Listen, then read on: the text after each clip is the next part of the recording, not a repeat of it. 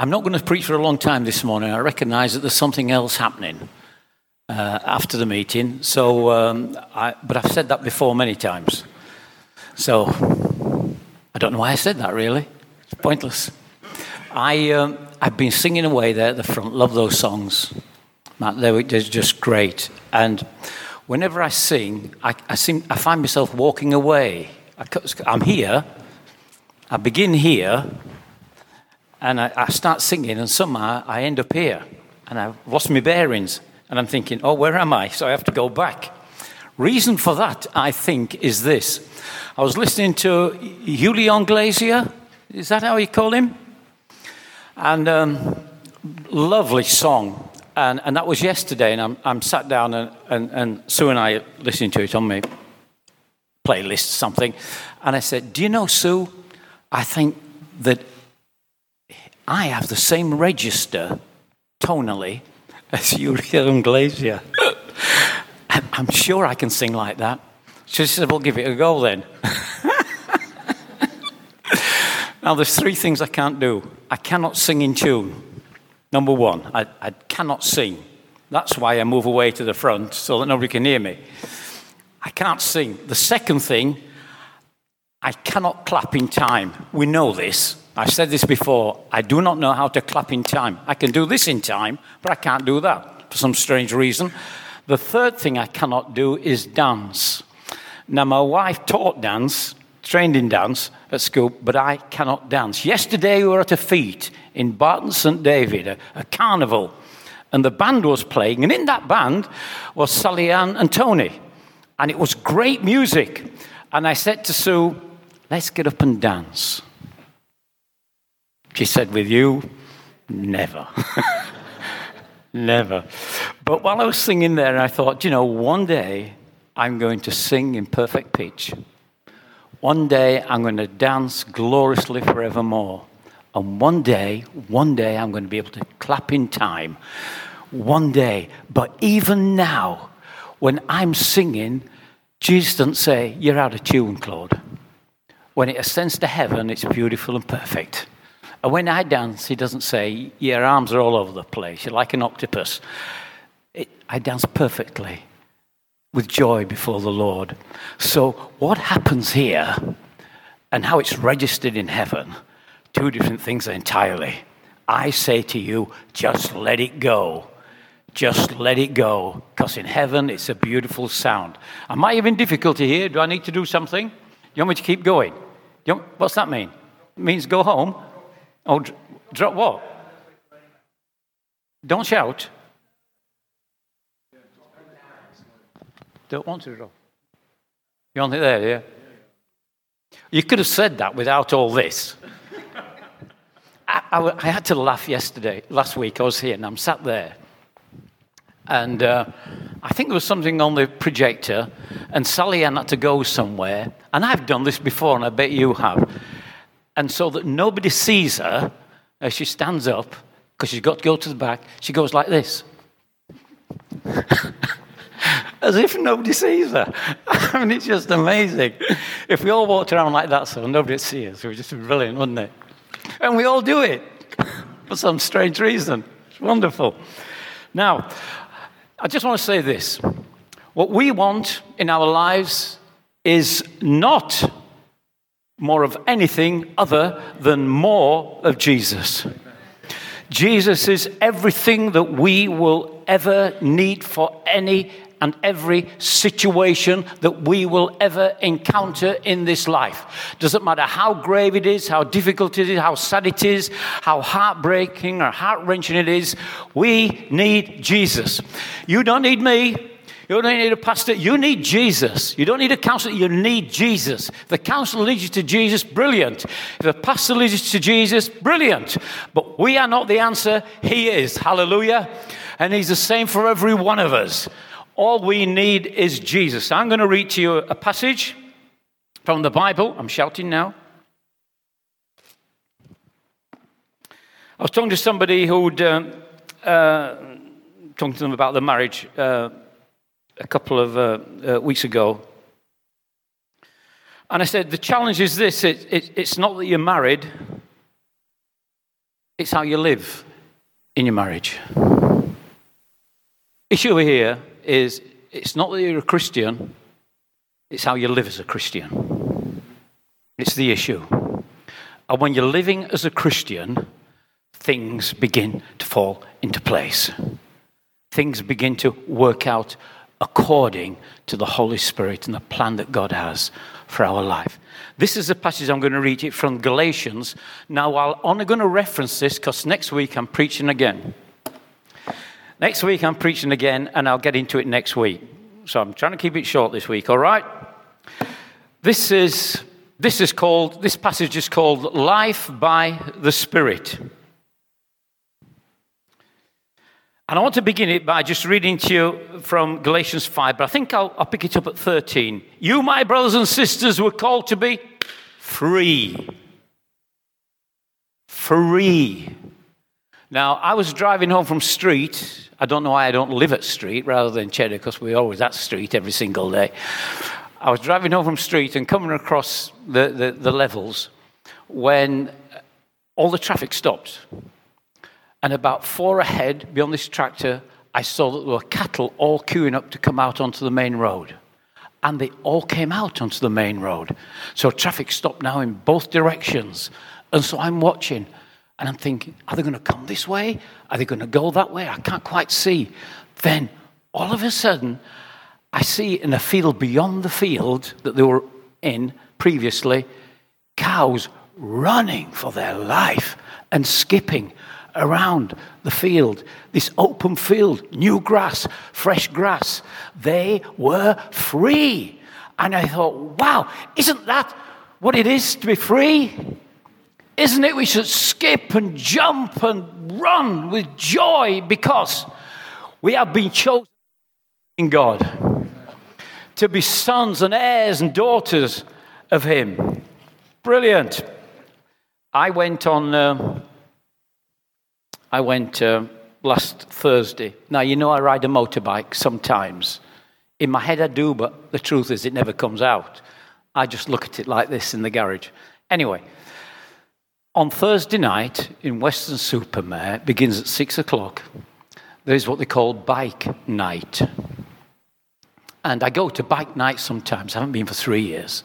So last week we said, we'll go to bike night, and then I know a little fish and chip shop that sells the most beautiful chips and the most gorgeous curry sauce to dip your chips in, known to man. They are famous. Now, I can't tell you where it is, otherwise I'll have to kill you. But it's in Weston-super-Mare. And so we went along. And the thing I like the motorbikes is this, is every motorbike is just not like another. They're painted differently, they're a different shape, they've got different fittings in. They're not the same. They are individuals. And all the bikers are strange people. They're slightly eccentric. Every one of them, because they're really into the bikes. There are 1,500 motorbikes on the beach lawns. And when they start up, it's deafening. Absolutely deafening. 1,500 come from all around the country to it, or all around the West Country anyway, just so they can park their motorbike on the seafront and stand back and look at it. And people like me go walking along and I'd look at it. 1,500, and they all pay £1 to get there. And I said to Sue, they come from everywhere just because of their hobby. We have such a difficulty getting people to come to church. These travel everywhere for the love of motorbikes.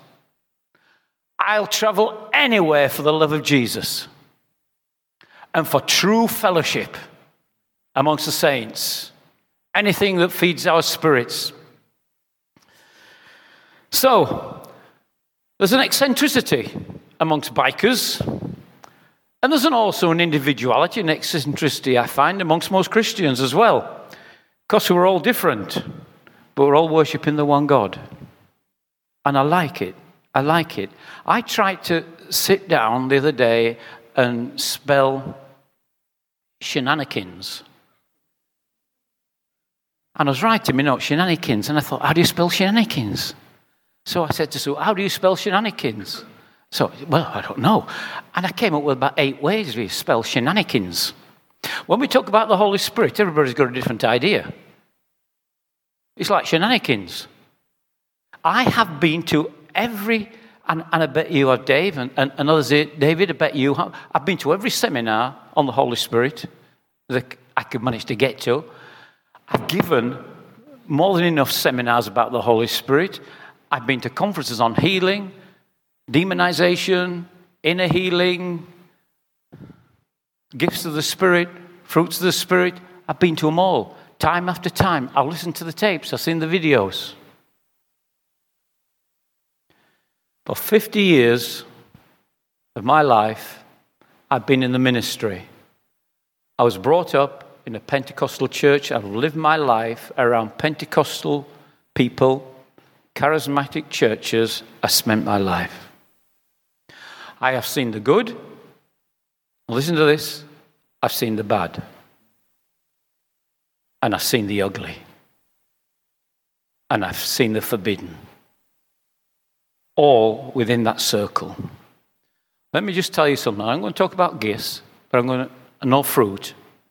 But the gifts of the Spirit are simply this. This is the use of the gifts of the Spirit to spend so long and make it so complicated. The end product will tell you whether you're actually operating in gift. The gifts of the Spirit, so that we might look up. Don't look at the gift bearer. It leads you to Jesus. You look up, you build up, and you cheer up.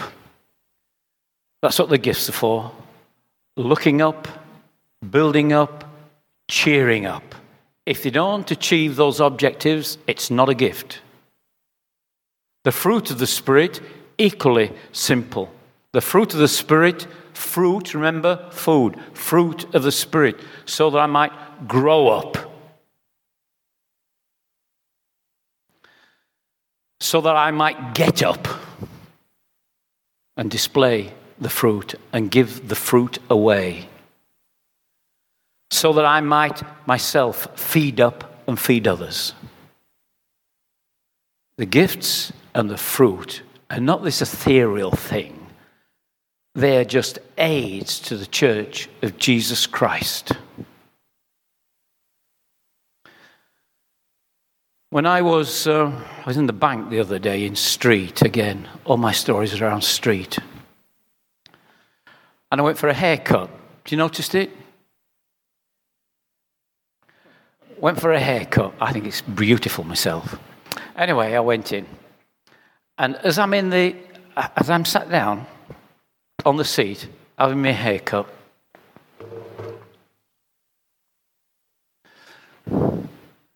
and he's cutting my hair, I'm looking through the mirror. And as I'm looking through a guy walks dressed in black with a T-shirt and a gold chain around his neck and something on his T-shirt. He got black jeans on. It was the same shape as Dave here. And I'm not making any comment, incidentally, about that.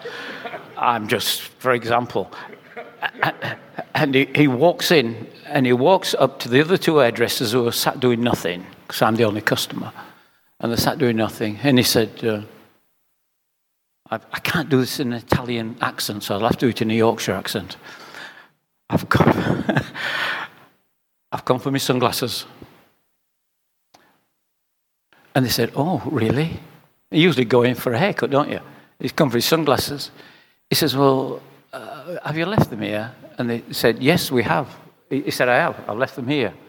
And he said, well, I'll go next door and I'll bring out some sunglasses. People generally leave them here and see. So he went back door, went to the back, brought out his sunglasses. Are there these? And the man said, no. Again, no. Again, no. He said, well, when did you leave them? He said, 6 months ago. He said, 6 months, it was winter. 6 months ago, it's winter. It said, but this guy is looking aggressive, and everybody's a bit afraid of him, I can tell that. And he said, well, you've got them. He said, well, they're not here. He says, was the boss here? Yes, the boss was here. He said, Right. And the guy cutting my hair said, well, what did they look like? He said, sunglasses, stupid. And there's this big guy, and all of a sudden then he turns out and he walks out and he said, I'll be back. Well, the people are terrified of this guy. Turns out he's an Italian guy and he's a property owner in Street. Italian property owner, mafia. Simples. So I said, finish me hair, I'm going fast. He'll return with shotguns. I know it. I'm gone. Second thing, I came out of there and I went into the bank. I mean, life is so strange, isn't it? And this literally happened. Not that the first story didn't happen, it did, but this one literally happened as well.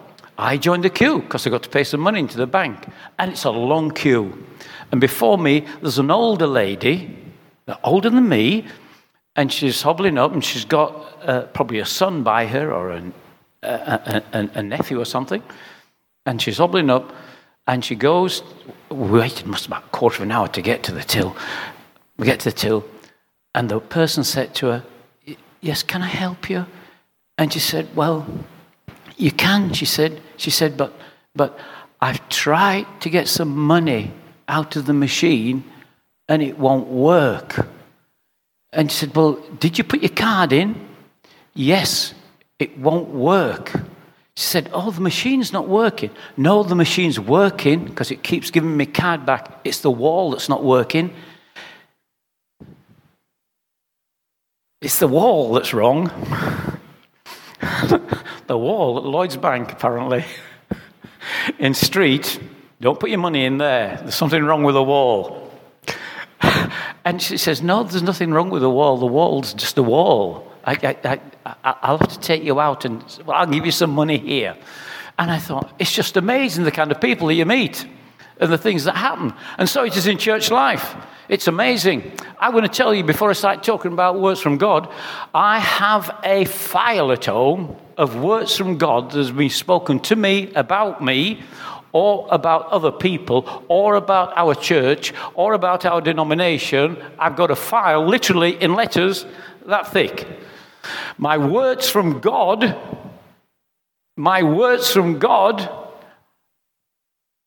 one page. All the others are words from God. Do you know, somebody came up to me when I was pioneering Cheddar Church. And there's a few of us sat in a little circle. And there's this guy next to me who just joined the church. And we're doing a little Bible study. He says, before we start this Bible study, he says, I've got something I want to bring to you. He said, I've been reading through the book of Acts. Yeah, that's absolutely fine. And he said, Paul got shipwrecked. Yeah, he did. And he said, this is the word from God. That when he got shipwrecked on the island of Claudia. And then he pointed to me, sat next to him. And now he's just pioneering this church. He said, this man, don't follow him. He is the island of Claudia. You will shipwreck yourself. And I'm sat there innocent as anything. That word from God. I had another word from God from a certain person in that same church. And if I'd have believed that word, which I nearly did, I'd be traveling the world. I'd be driving a Jaguar. You know, I'd got my own jet plane. I'd have everything. If I'd have believed that word, that same person, about 5 months later, got another word from God for me. And the word from God is, you are a buffoon. Now, I held on to that. I held on to it because this is why I'm not very educated, but I thought a buffoon was a monkey. And I thought, is that God saying, you're a right monkey, you are? That's what my mother used to say to me. And anyway, not so long ago, this is after years, I thought I'll look up buffoon on the internet. And so I went on the internet, and it's not a monkey. It's a clown. It's a clown. So I thought, I've never heard that before. Buffoon's a clown. I'll go on to the images. And I pressed on the images, and there were picture after picture after picture. Boris Johnson. Buffoon. I'm a Boris Johnson. People operating in gift. Cheering up? No. Blessing up? No. Leading up? No. I've had so many words. Do I believe in words from God? I do believe in words from God. But I will only use a word from God on the basis that I think this might be a word from God. And I was taught I never use the first person to say this is a word from God. Because then there's no question. Maybe a word from God. But I will not use a word that I might think is from God unless I have checked that out. And I will share with one that's nearest to me. I'll share it with my wife. And if I'm in a church and it's the pastor, I'll go to the pastor because it's their responsibility. People will come to me with their words from God and they want me to give it on a Sunday morning, words from God. I say, no, I need to check it out. If you don't let me check it out, that means I've got to check it out as you give it on a Sunday morning. And you don't want me to judge it on a Sunday morning. But the Bible says I have got to judge it. So give it to me. Let me ponder. Let me take time. Let me take care. And then I feel it's appropriate. We'll do that next week. If not, it doesn't mean it's not a word. Because, and this is true, the times I've been counseling or mentoring whatever I do in life, that very word that's given to me has been applicable to somebody that I've been pastoring. Not for the whole church at all, but still a word from God. So there's a lot that goes behind it. It's not automatic mouth. I'll tell you what annoys me a little bit. What annoys me is when I put together a message, you wouldn't believe it, of this message this morning, I spend at least 8 hours working on it. And I don't know how many hours thinking about it during the week. So for me to get something that I think might be a word from God, it's darn hard work. Dave, darn hard work. We just don't turn up thinking about it before we come. We put hours and hours and hours into it. I wish the word from God was as easy as it is for some others. We can just come any which way and stand up and give a word from God. Now that does happen. But they're surrounded by danger.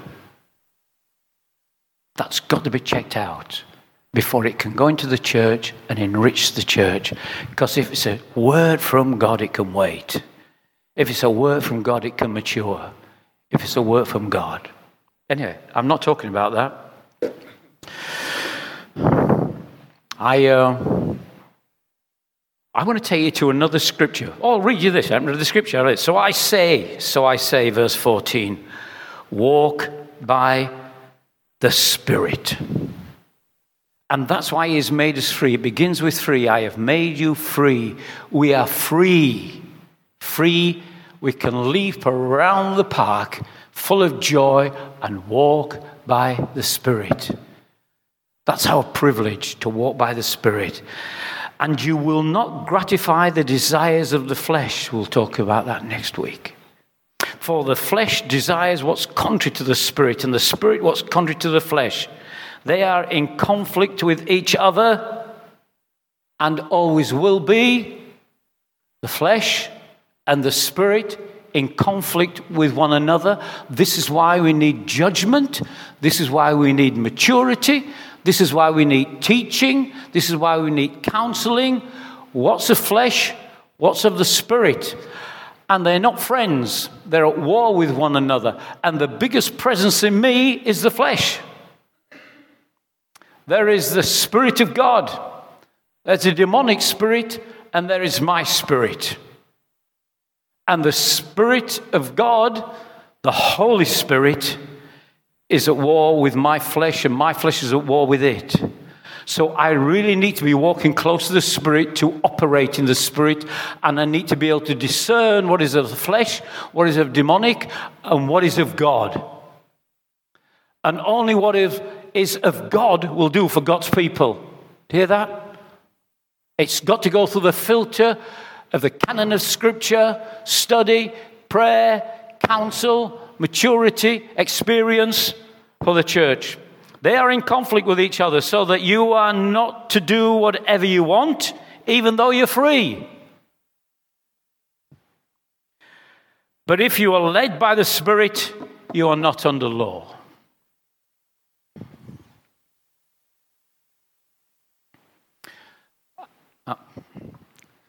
Time. The things I can't say because this is taped.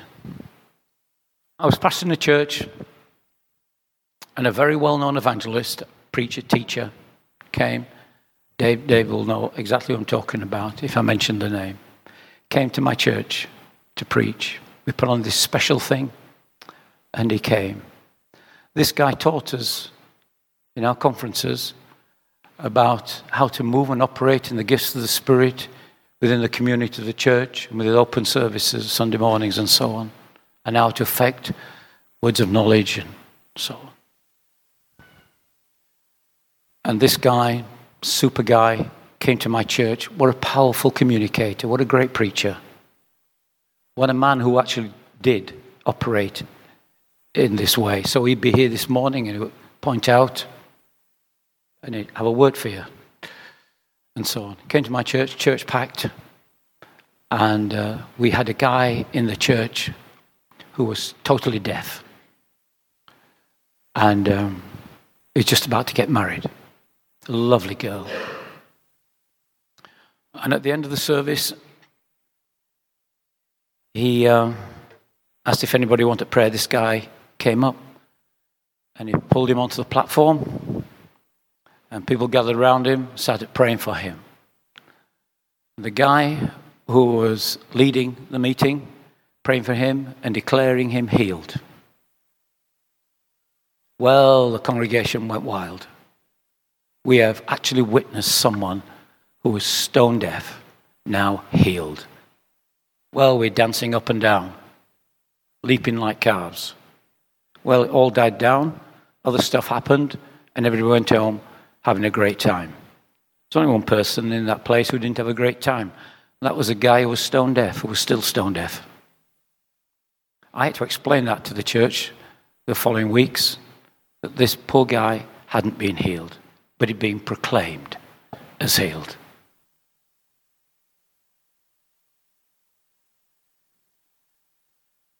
That guy went around the country doing similar things in many charismatic and Pentecostal churches. Discovered that guy was living an immoral life, even though he was married. I've seen the good, I've seen the bad, and I've seen the ugly. And I've experienced it.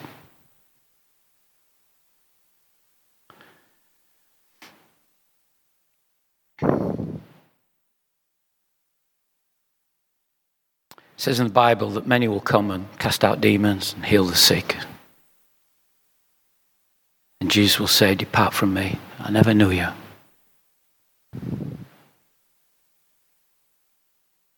I love meeting people of character.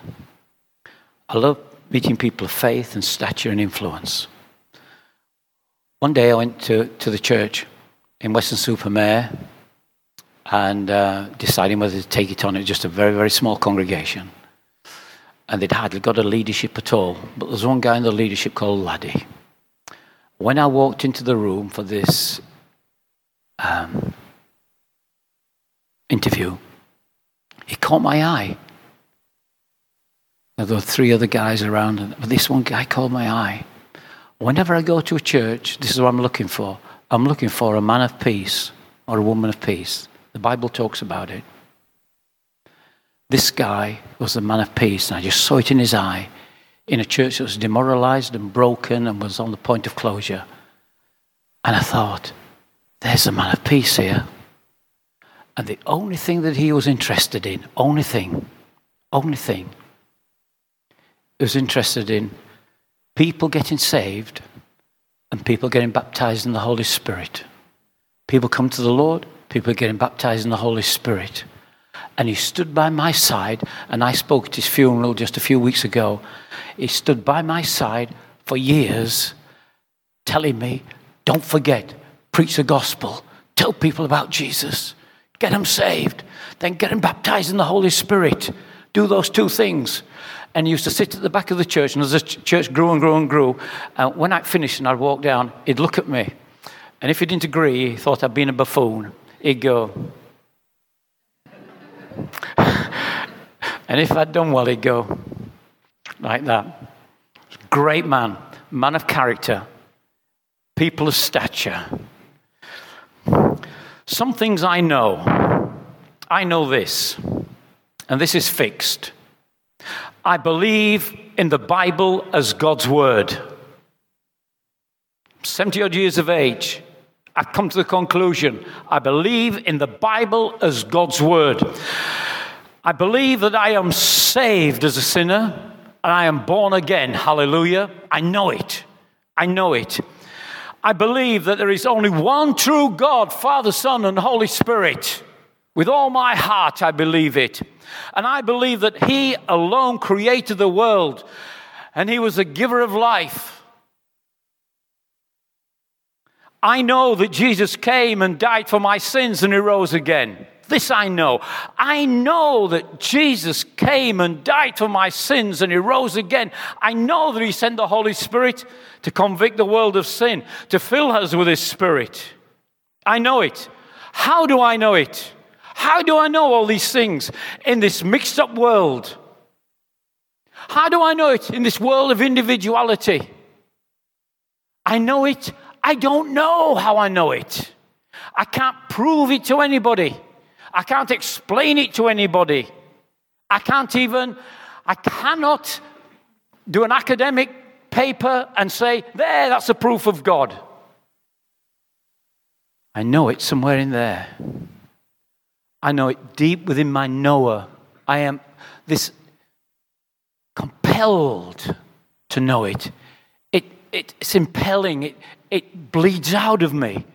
And I don't need any more education. I don't need to read any more books to prove it. I don't need any more seminars. I don't know any more discussion. I know it. I know it. I believe, only 3 minutes or 6. This is where I believe the church is. I may have said this before, but this is my model of church. I believe that this is nothing more than the farmhouse. It's a farmhouse. Why do we have a farmhouse? We have a farmhouse because a farmhouse generally is surrounded by fields. Fields and fields and fields and hills and hills. Well, here it is. This is a farmhouse, and out there are the fields. And what are we all doing? We're supposed to be brothers and sisters. Oh, we live in the farmhouse. We come back to the farmhouse as workers that work in the field, tired now, hungry now, a bit discouraged now. We've been out in the wet and so on, and we come back into the farmhouse and meet the family and meet our parents, the host. That's the church. This is where we are fed. This is where we are blessed. This is where we are nourished. This is where we're encouraged. This is where we have fun. We have great joy and wonderful friendships. And then we go back out into the field where the work is, the real work is. It's not in here. I'm working in here. We go out there and we do some work in the fields. And I think that distinction is really, really important.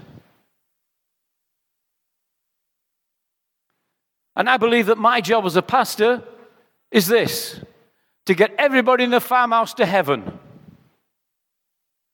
We're all on that journey. In fact, let me talk about journeys for a minute, because everybody talks about journeys. There's only 2 journeys. There's a journey to the door, and there's a journey beyond the door. The journey, I don't have a journey into faith. I have a journey to the door. And that door is Jesus Christ. And when that door is opened, I walk through. And I am saved. And I know what I know. I'm impelled by the conviction and the presence of the Holy Spirit. He is my teacher. I know. And the journey then is beyond it. So we don't morph into faith. We don't morph through this journey gently into Christian faith. It's binary. It's one or it's the other. It's my job then to provide in the farmhouse. My second job is this, to equip, we'll agree with this, every person in the farmhouse, equip them to do the work of the ministry in the field. So my vision is, I don't come into a church as a pastor and say, now this is my vision. Forget what's happened last, this is my vision. Forget the history. This is my vision. And so everybody says, follow the pastor's vision. No, I've only got one vision, and my vision is to know what your vision is. Because you're in the field. There are teachers, there are nurses, there are doctors, there are wives, there are husbands, there are parents. There are mechanics, there are plumbers, electricians. That is your ministry field. And my job is to make sure they are blessed and built up and encouraged and ready to go back to the task. And how to be parents. And how to be children of parents. My job is to do that. My vision is your vision. That's how it works. Now, I'm shutting up now, but I am going to give you one more scripture, which is what I was going to preach about anyway. It's this one, isn't it? Listen to this, you'll love this. How do you live to please God? So if you're going to be people of the Spirit, let's get this one right first. Let's get it right. Pentecostal people, charismatic people, let's get this one right. For each one of you who are living to please God should learn to control your own body in a way that's holy and honorable. For God did not call us to be impure, but to live a holy life. Therefore, anyone who rejects this instruction does not reject human instruction, but God's. Wow.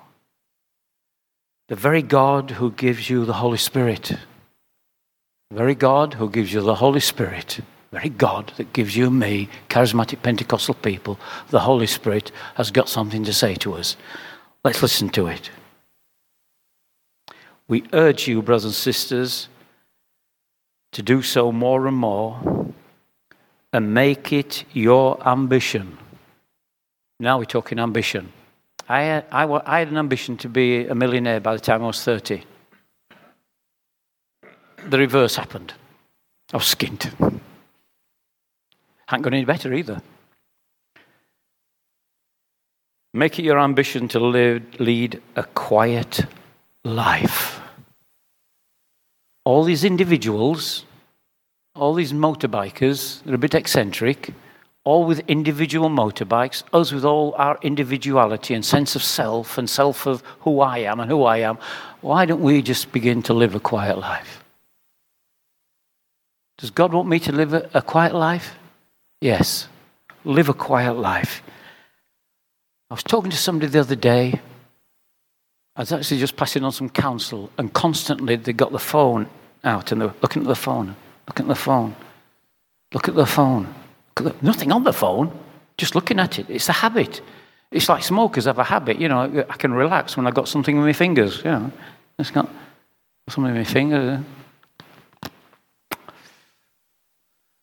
It's that kind of sit down and have a talk, have a cig.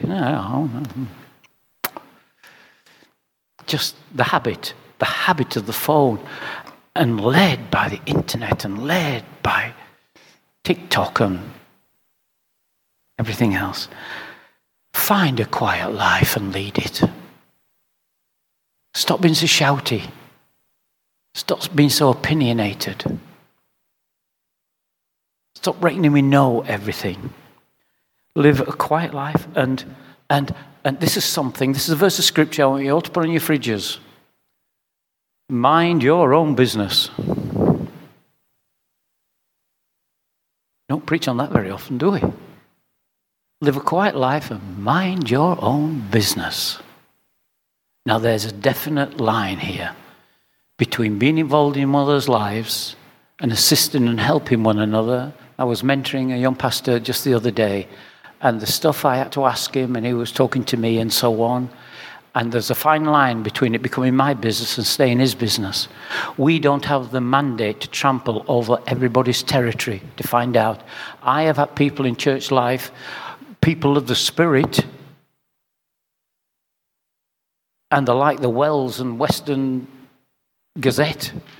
If you told them anything, it'd go everywhere.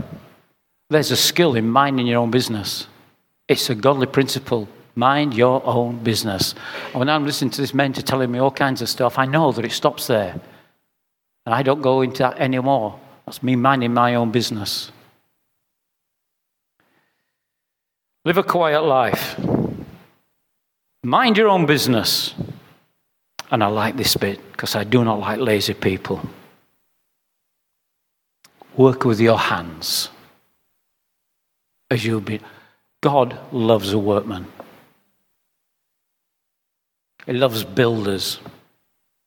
He loves people who works with their hands, people who achieve things, people who do things, building one another's lives, building the church of Jesus Christ, working with our hands in the practical level.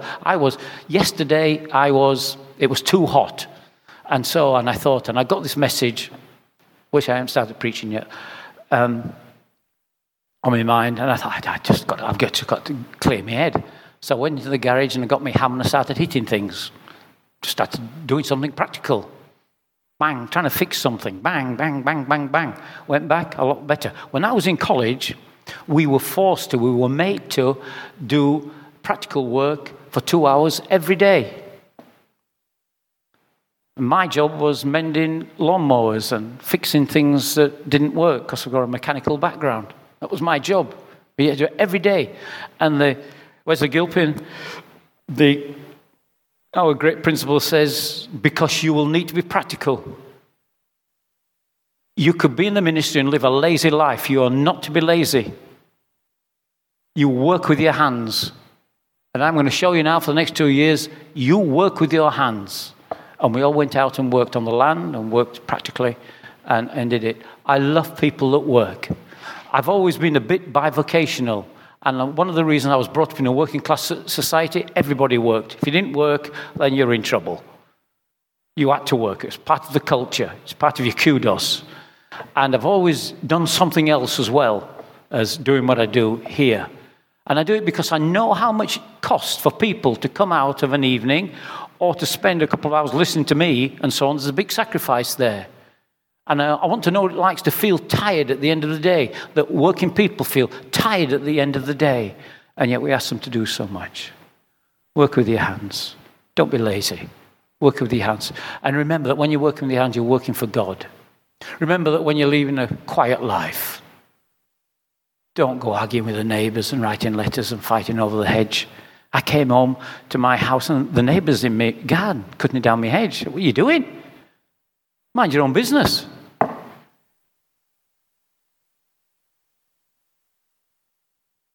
It's tough getting on with your neighbours, isn't it, sometimes? Did I tell you the story? No. The dog next door bit Sue. Amazing. Praise God. It opened up the way for the Lord. She sat in their house and we were able to witness to her. But it took the dog to bite Sue for it to happen. This is what the Sovereign Lord says. Only repenting and returning to me and rescuing me will you be saved.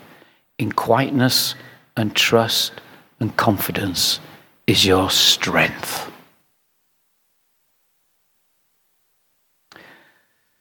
Work with your hands just as you were told, so that your daily life may win respect of outsiders, so that you will not depend upon anybody.